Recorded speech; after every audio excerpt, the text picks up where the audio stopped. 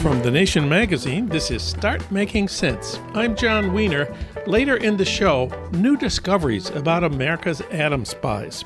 Julius and Ethel Rosenberg were arrested in 1950 and executed in June 1953, but we know that Julius did not give the secret of the A-bomb to the Russians. That was the work of a couple of other people, and the FBI knew it at the time. So, why did the FBI go after the Rosenbergs instead of the person they knew was the real spy?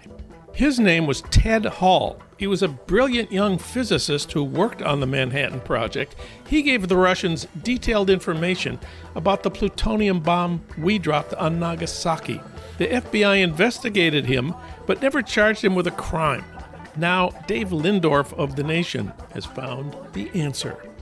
But first, Beto can win. When he runs for governor of Texas in November, Steve Phillips will explain how. That's coming up in a minute. At Parker, our purpose is simple.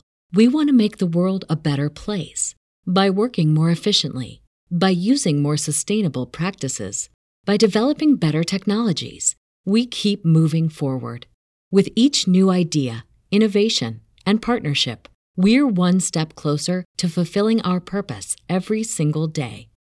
To find out more, visit parker.com/purpose.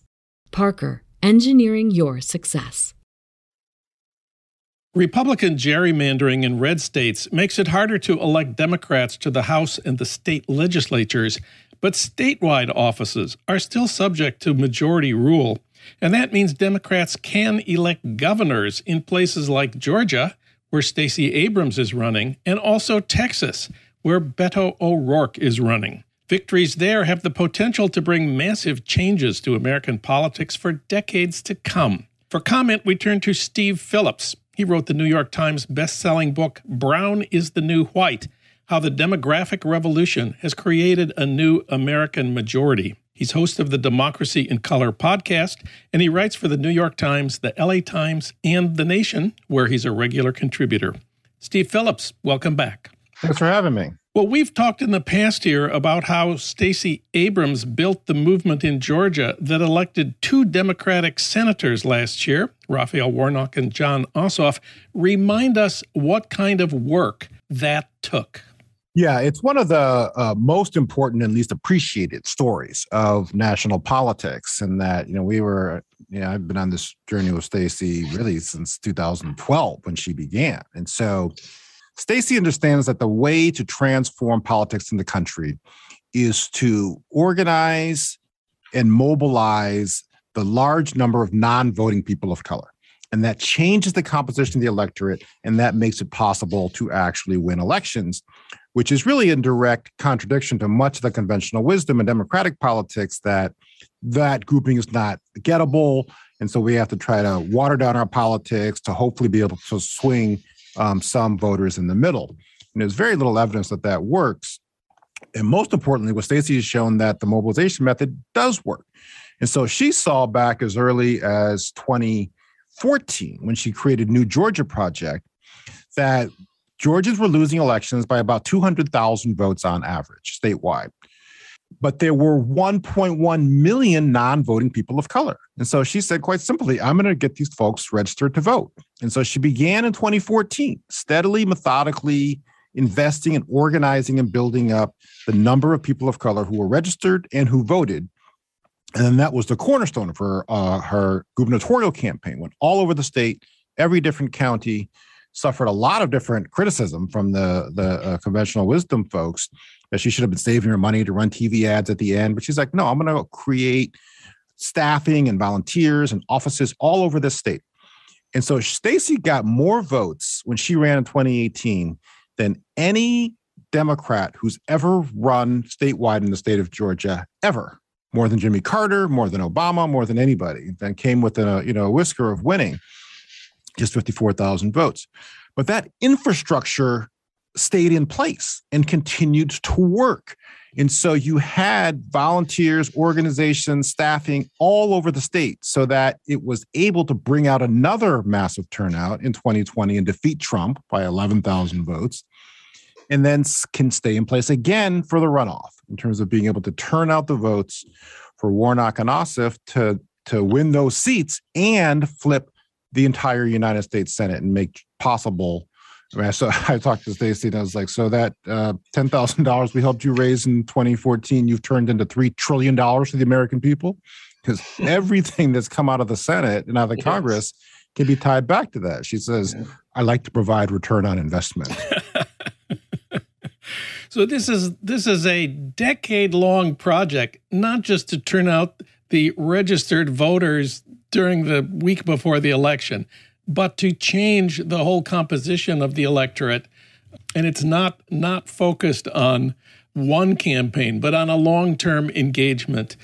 And you think Beto can win in Texas next year when he'll be running for governor against the incumbent Greg Abbott. Greg Abbott won re-election in 2018 with 56% of the vote. Doesn't that mean Texas is a red state? The composition of who votes in Texas is that it's a red state. The composition of the population of Texas, it's nowhere near red. It's actually brown in terms of, and I didn't even fully realize this until the latest census data came out. But whites in Texas are just 39% of the state population. And Latinos are also 39%. African Americans and Latinos, in terms of eligible voters, are the majority of people in Texas. Beto lost by 200,000 votes in 2018. There were 5 million non-voting people of color within Texas. So the numbers are actually much more favorable in Texas than they were in Georgia in terms of what Stacey was doing. Stacey had it was like, 200,000 vote gap and a 1.1 million pool of potential voters. They've got a 200,000 plus gap in Texas, but a 5 million person pool in Texas. And one of the things I point out in the article too is that it gets more diverse every day. And so there's 1 million people of color have turned 18 in Texas since Beto ran in 2018. And again, he lost by 200,000 votes. So the potential and the numbers and the math is really quite enormous, but people are really stuck on this mindset that Texas is a conservative place and it's a red state and there's no point in contesting it. You've used the concept people of color, but aren't there significant differences between Black and Latino voters in Texas? Isn't that one of the lessons of 2020 when the exit polls showed that 90% of Blacks in Texas voted Democratic, but only 60% of Latinos? Right. So I have a couple things about that. One of the leading groups in Texas that's done the work that we saw take place in Georgia is Texas Organizing Project. And one of their leading strategists is woman Crystal Zermanios, is a data genius, basically. And so she flagged in real time in 2020 that Trump was getting out more of his infrequent voters than the Democrats were doing. And so that's the fundamental piece. And then there was just ran these numbers for Hidalgo County on the border of Texas. And that was one of the places where Trump did surprisingly well. Yes. But what the incorrect analysis people have been drawing is that, well, all of these Latinos have switched from being Democratic to now actually supporting the Republicans. But all of these analyses, David Shore and other people keep talking about popularism, you have to square the circle of Biden and the Democrats got more votes than they had previously gotten. Biden got 9,000 more votes in Hidalgo County than Clinton got. So how, if you're bleeding support and people deflecting, is your vote total going up? But what happened is that Trump got 40,000 more votes than he had gotten in 2016. And so the non-voting sector was much bigger of the conservative non-voters in terms of who actually came out. Biden got more votes in Texas than Trump got in Texas in 2016. And so it was a massive turnout function, and that core level of analysis is missing. And the other part about this, which is I was tweeted about this recently, we take the racism in the country so for granted, and the racism among the Republicans so for granted. So even people say like, oh, African Americans are 80%, Democrat, Republican, and Latinos are only 60%. But why are Latinos even 60%? Why are we so surprised? We're surprised because the assumption is that the Republicans are so racist that people of color should be even more against them. But that assumption, I think, has to be more lifted up and put front and center. And ironically, I actually think that's how you get more white votes, is when you call out the racism of Republicans, demand that people take a stand. Then that's how we're going to hit the highest numbers of white voters as well. Let's go back to Beto. We've said one of the most important things about Stacey Abrams' strategy was the importance of long-term, local, face-to-face, on-the-ground organizing. How does Beto compare with that? That's what's so hopeful and encouraging about his candidacy and his approach to politics. So Beto, I think I said in the piece I wrote with the Nation that he literally has a roadmap about how to win, because he got in his car and drove to every single county, and there's 200 plus of them in Texas. And so he showed up everywhere. He found the people who were supportive and began to again build an organizational infrastructure, attracting those volunteers, connecting them to his operation, working with them to be able to find other people in their areas to turn out the support. That's the formula.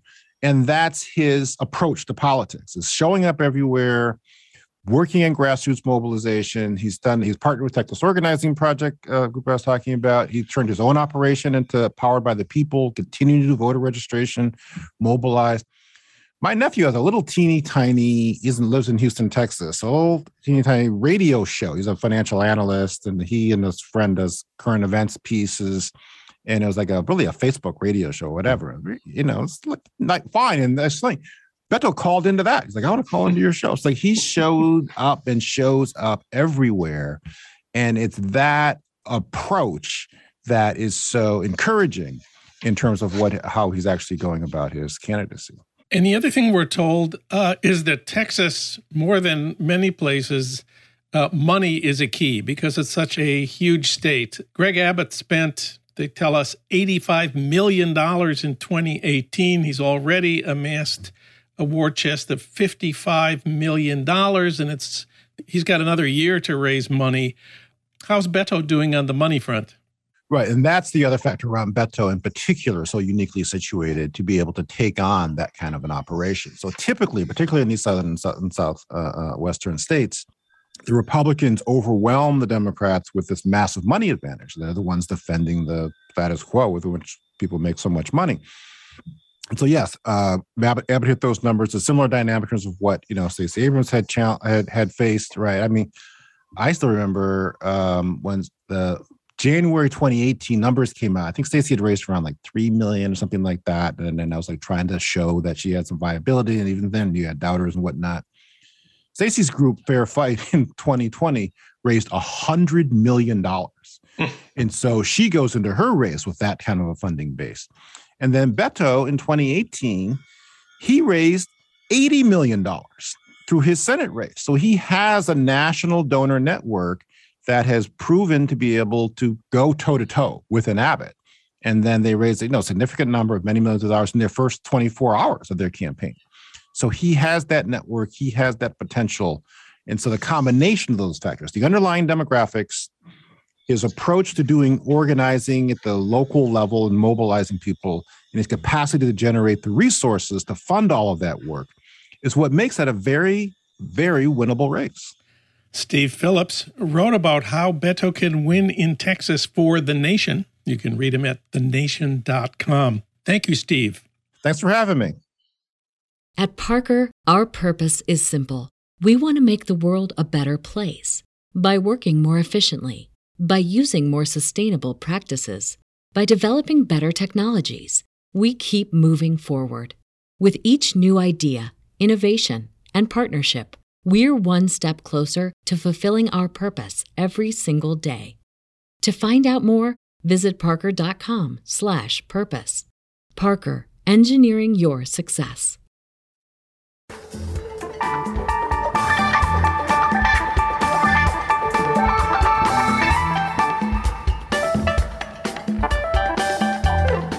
Now it's time to talk about atomic spying in the FBI.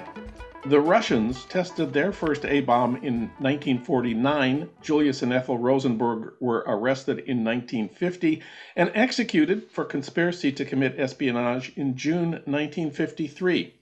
We know now that Julius was a spy, but we also know he did not give the secrets of the A-bomb to the Russians. That was the work of other people. And the FBI knew that. So why did the FBI go after the Rosenbergs instead of the person they knew was the real spy? His name was Ted Hall. He was a brilliant young physicist who worked on the Manhattan Project and gave key atomic secrets to the Russians. The FBI investigated him, but never charged him with a crime. He moved to England in 1962, where he became a distinguished scientist at Cambridge University and died in 1999. He had an older brother who was also a brilliant scientist who worked on rockets. His name was Ed Hall. The FBI was interested in him too.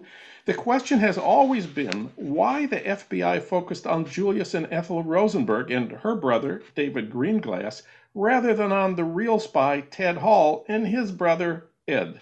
Now that story has been told in The Nation magazine by Dave Lindorf.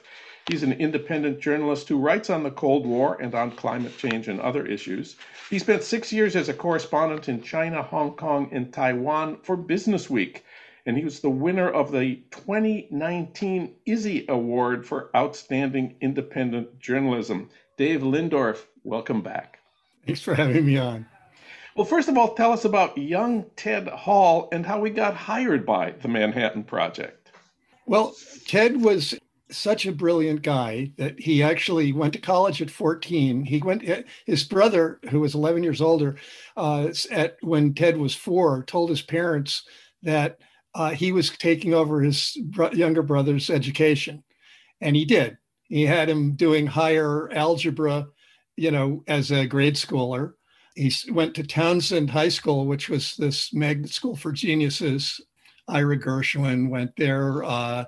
Felix Frankfurter went there. I mean, there's a lot of very smart people went there. And at any rate, Ted got bored with going to Queens College at 14. And his brother, who by then was in the Army and stationed in England, said, well, why don't you apply to Harvard? Ted did. And he got admitted as a junior physics major. When he applied, he was 16. And then Oppenheimer wanted to get, they were rushing to get the bomb built and they needed more scientists. So he contacted Van Fleck, Professor Van Fleck, John Van Fleck at Harvard, and said, do you have any brilliant young guys that we can hire to join the effort and help us do this? And he said, well, yeah, we got a few. And there's this one guy that you really need to hire, Ted Hall, who's just absolutely brilliant. So they did. They hired 4 guys, 2 graduate students and 2 undergrads, the youngest being Ted, who, when he was actually interviewed, he was still 17. When he was offered the job, he was 18. He went in January by train and went to Los Alamos and got there January 28th. And Ted got put on a project helping to refine the implosion device of the plutonium bomb. And how important was the information that Ted Hall gave to the Soviets compared to what David Greenglass gave to Julius Rosenberg? Oh, vastly more important. There were 2 people who gave almost everything, a roadmap to the plutonium bomb. And one was Klaus Fuchs and the other was Ted. Klaus Fuchs was arrested by the British. He confessed, and he was sentenced to how many years? 14 years. He got off after 9 in a spy trade. Ted's material was not as voluminous as what Klaus Fuchs gave. Klaus Fuchs gave a lot of the theoretical stuff, but he didn't actually have the hands-on knowledge of the implosion core, which Ted was actually testing. So he knew exactly what worked. And he gave that information to the Soviets. Because the Soviets got 2 separate streams of information about this bizarre plutonium bomb idea, they had the confidence that they weren't getting tricked. And so they decided to go all out with the plutonium bomb and forget about trying to refine uranium and make a uranium bomb. That's a huge project, as the Iranians can tell you. So they focused everything on the plutonium bomb, and they made a perfect copy of the Nagasaki bomb because they had the whole roadmap. And it was Ted that gave them that confidence, because neither Ted nor Fuchs knew each other, was a spy, and the Russians knew that. So the Russians had the confidence to build their bomb. So the FBI knew about Klaus Fuchs. How did the FBI learn that Ted Hall was a spy? Ted was actually the first spy to be identified by name in the Venona cable decryptions. And he was identified first as Malad, which meant young one, because his courier was his roommate at Harvard, a guy named Saville Sachs, who was called Star, which is old one, because he was a year older than Ted. Those two were identified. And then because they included Ted's name in one of the decrypts, Hoover assigned a whole bunch of, this was in 1950, early 1950, he assigned a whole bunch of offices around the country to find Ted, because Ted had already left Los Alamos by then, long before. He left in the end of 45. So they finally located him at the University of Chicago, where he was working on a PhD in biophysics. You know, that's when they put the full press on him. But they very quickly also identified his older brother, Ed, naturally, who turned out to be a major in the Air Force working on the top secret missile engine project at Wright-Patterson Air Base. You know, you just imagine what Hoover thought in 1951. My God, I got two of them. And then it all fell apart. And that's what I found out why. I first learned about Ted Hall from an important book called Bombshell by Joseph Albright and Marcia Kunstler that was published in 1997. They interviewed Ted Hall in England before he died. What did he tell them was his motivation for spying? He said he was hired and took the job because they explained that they needed to get this bomb because they were afraid the Germans were going to get it. This was in January of 1944. But very soon after that, towards summer, the Germans were in retreat in Russia, and it was clear that they were going to lose. You know, everybody knew by mid-1944 that it was just a matter of time before Germany was going to have to surrender or be defeated.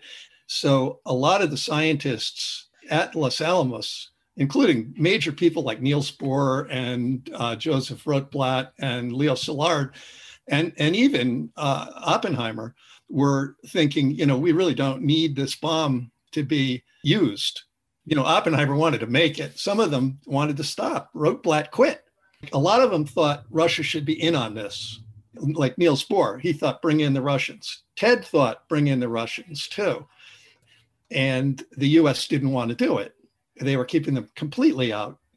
So Ted got more and more alarmed and thought, wow, the US coming out of this war with a monopoly on the bomb is a disaster for the world.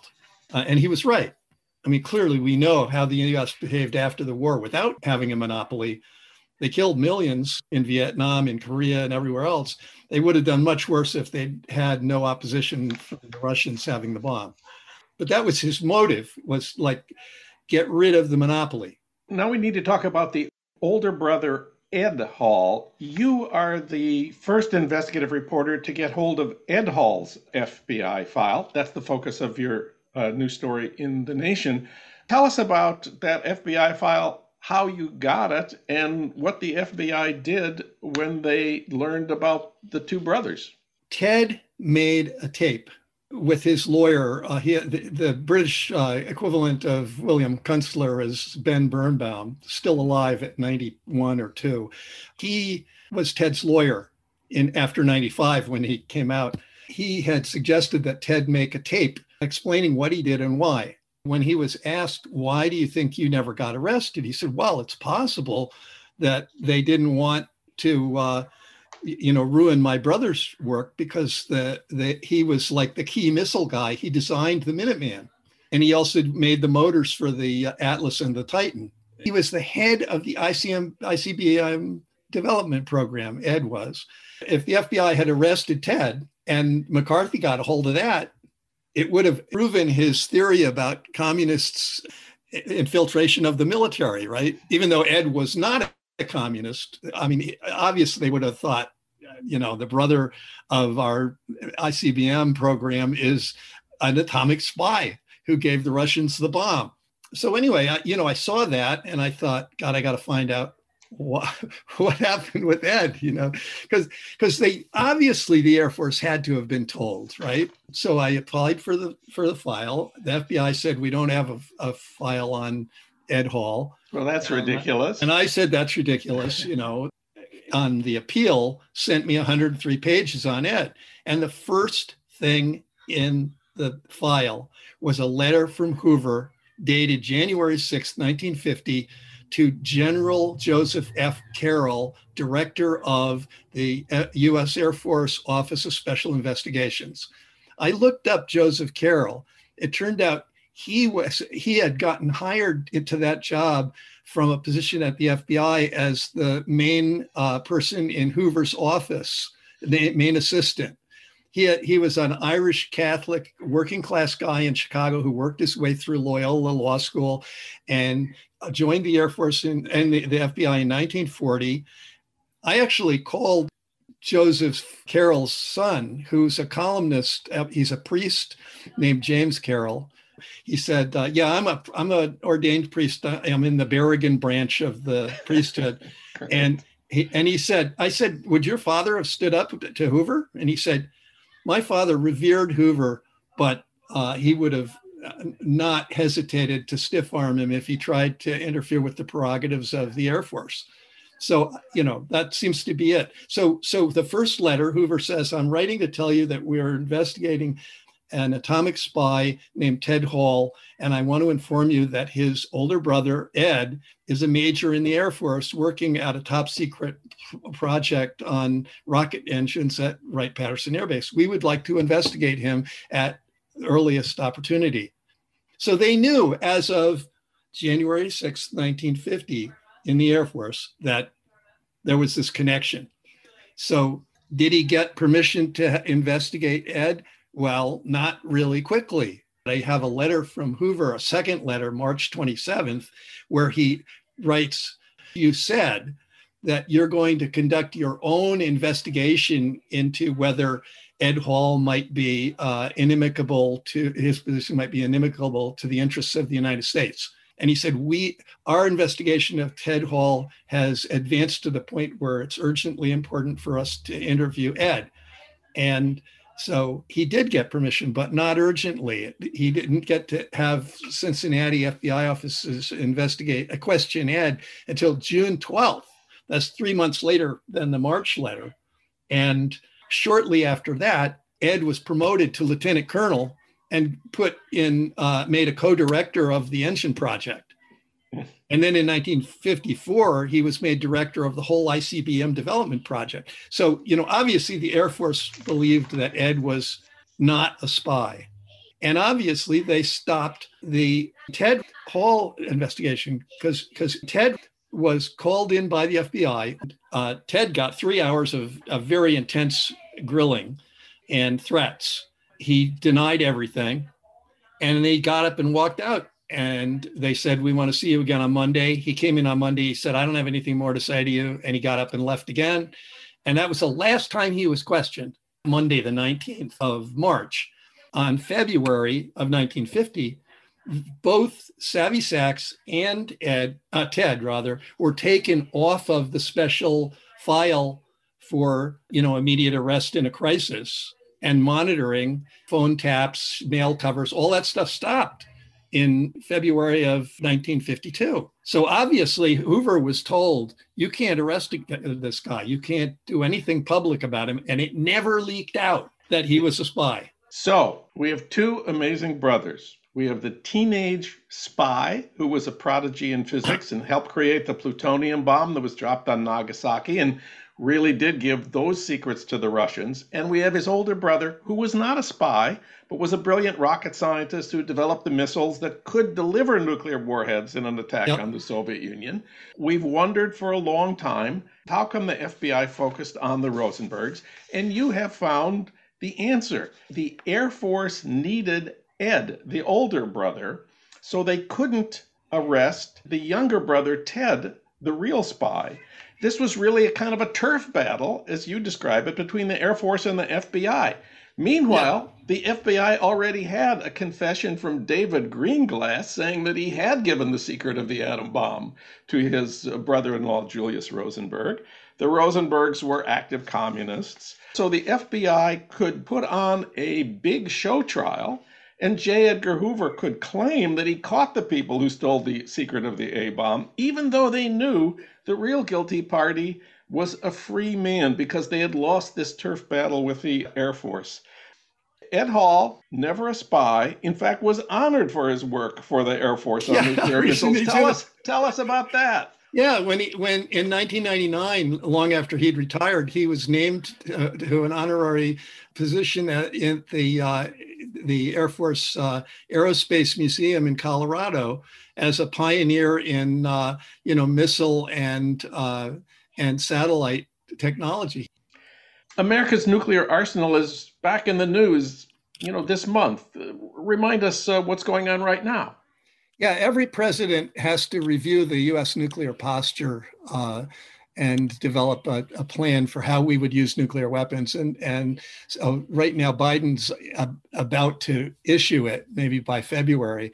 And 700 so far, physicists and Nobelists, Nobel laureates, have written a letter to him saying that he needs to act to move forward on denuclearization. And they've proposed that he should cut the U.S.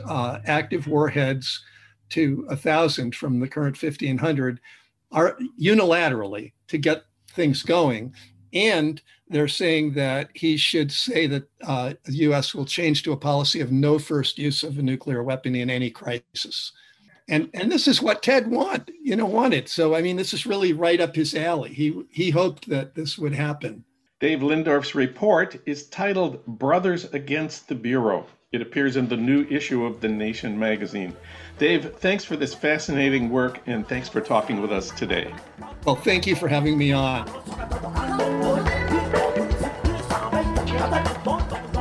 Start Making Sense, a podcast from The Nation magazine, is co-produced by the LA Review of Books and recorded in Los Angeles at our Blythe Avenue studios. Our audio engineer is William Broughton. Alan Minsky is our senior producer. Frank Reynolds is our executive producer. Annie Shields is The Nation's engagement editor. D.D. Guttenplan is editor of The Nation. Katrina vanden Heuvel is publisher and editorial director of The Nation. Our theme music is from Barcelona Afrobeat, licensed by Creative Commons. You can find out more about Start Making Sense at thenation.com. You can subscribe to Start Making Sense wherever you get your podcasts, at Apple Podcasts, Spotify, Stitcher, or Pocket Casts. I'm John Wiener. Tune in to Start Making Sense next week for more political talk without the boring parts.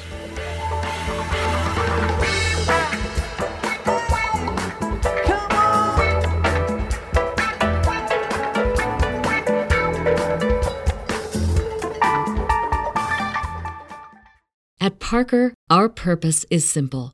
We want to make the world a better place by working more efficiently, by using more sustainable practices, by developing better technologies. We keep moving forward.